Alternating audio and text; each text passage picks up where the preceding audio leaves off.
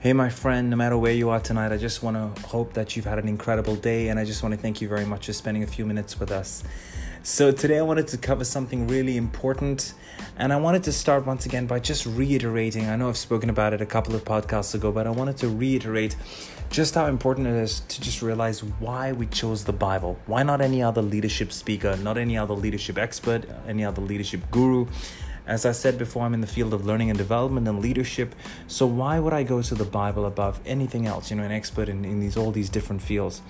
Well, my friend, it was very important for me to give you the original source, the source of all blessing. Like I said, when you look at different authors and you look at some of the most incredible authors of all time, they all take from the Bible.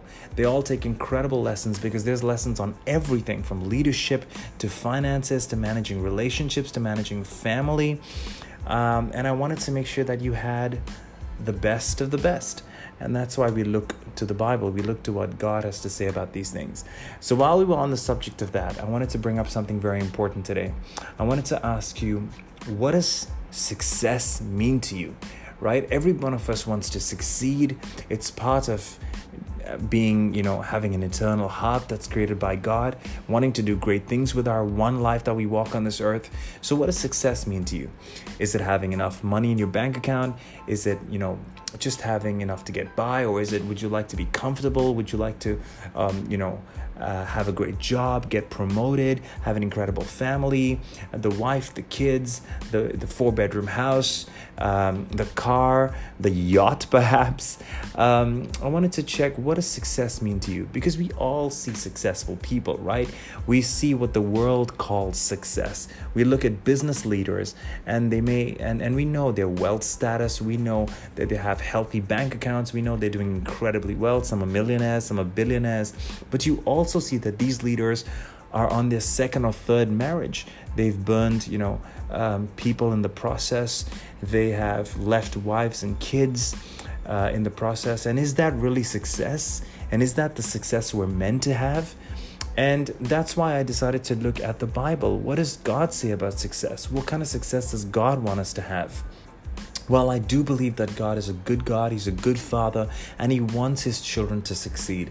Let's take a moment and look at a prayer prayed by a man called Jabez today.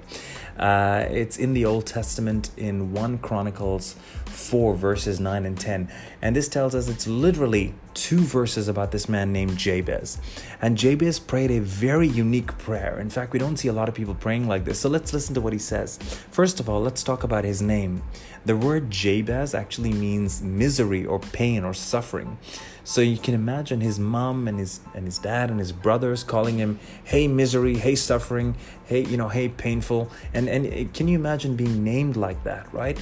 And yet this didn't stop Jabez. Actually, the Bible says that Jabez was more honorable than his brothers. So why is Jabez more honorable than his brothers? Well, I do believe the answer is given to us in the same paragraph. It's because he called out to God and he prayed a very unique prayer. And this is kind of the gist of what Jabez prayed. He said, Lord, that you would bless me, that you would greatly bless me, that you would prosper me, and that you would increase my territory. Now that's kind of a way of saying that you would give me influence, that you would get me promoted. Today we would say that you would give me an awesome promotion or a great role of influence. And then he says, and then he says a couple of more things. He said, and that you would be with me in everything I do. So he's really asking God for success in every area of his life, whether it's his marriage or family or finances or relationships or bank account.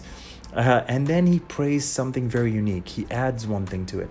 He says that you would make sure I have no pain, or that you would keep me from having any pain.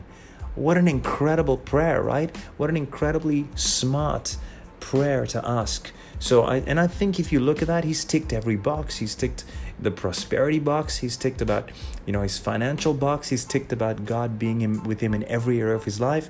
He's ticked his career box. And he's also ticked an extra box that says that you would keep me from experiencing pain.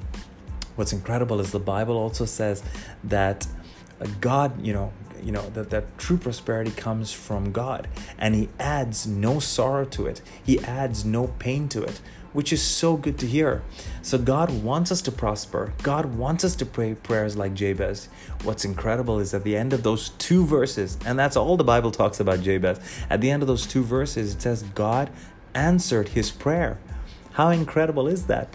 Why don't we sit down and talk to God and pray more prayers just like that? Bless me, prosper me, increase my territory, increase my influence, be with me, keep me from pain. Wow, what an incredible prayer. My friend, God answered his prayer, and God can answer yours too. Turn to the original.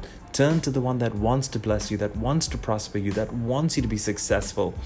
And watch your life change drastically, and watch God's definition of success with no pain be a part of your life. Thank you very much for tuning in today. God bless you, and I'll see you tomorrow.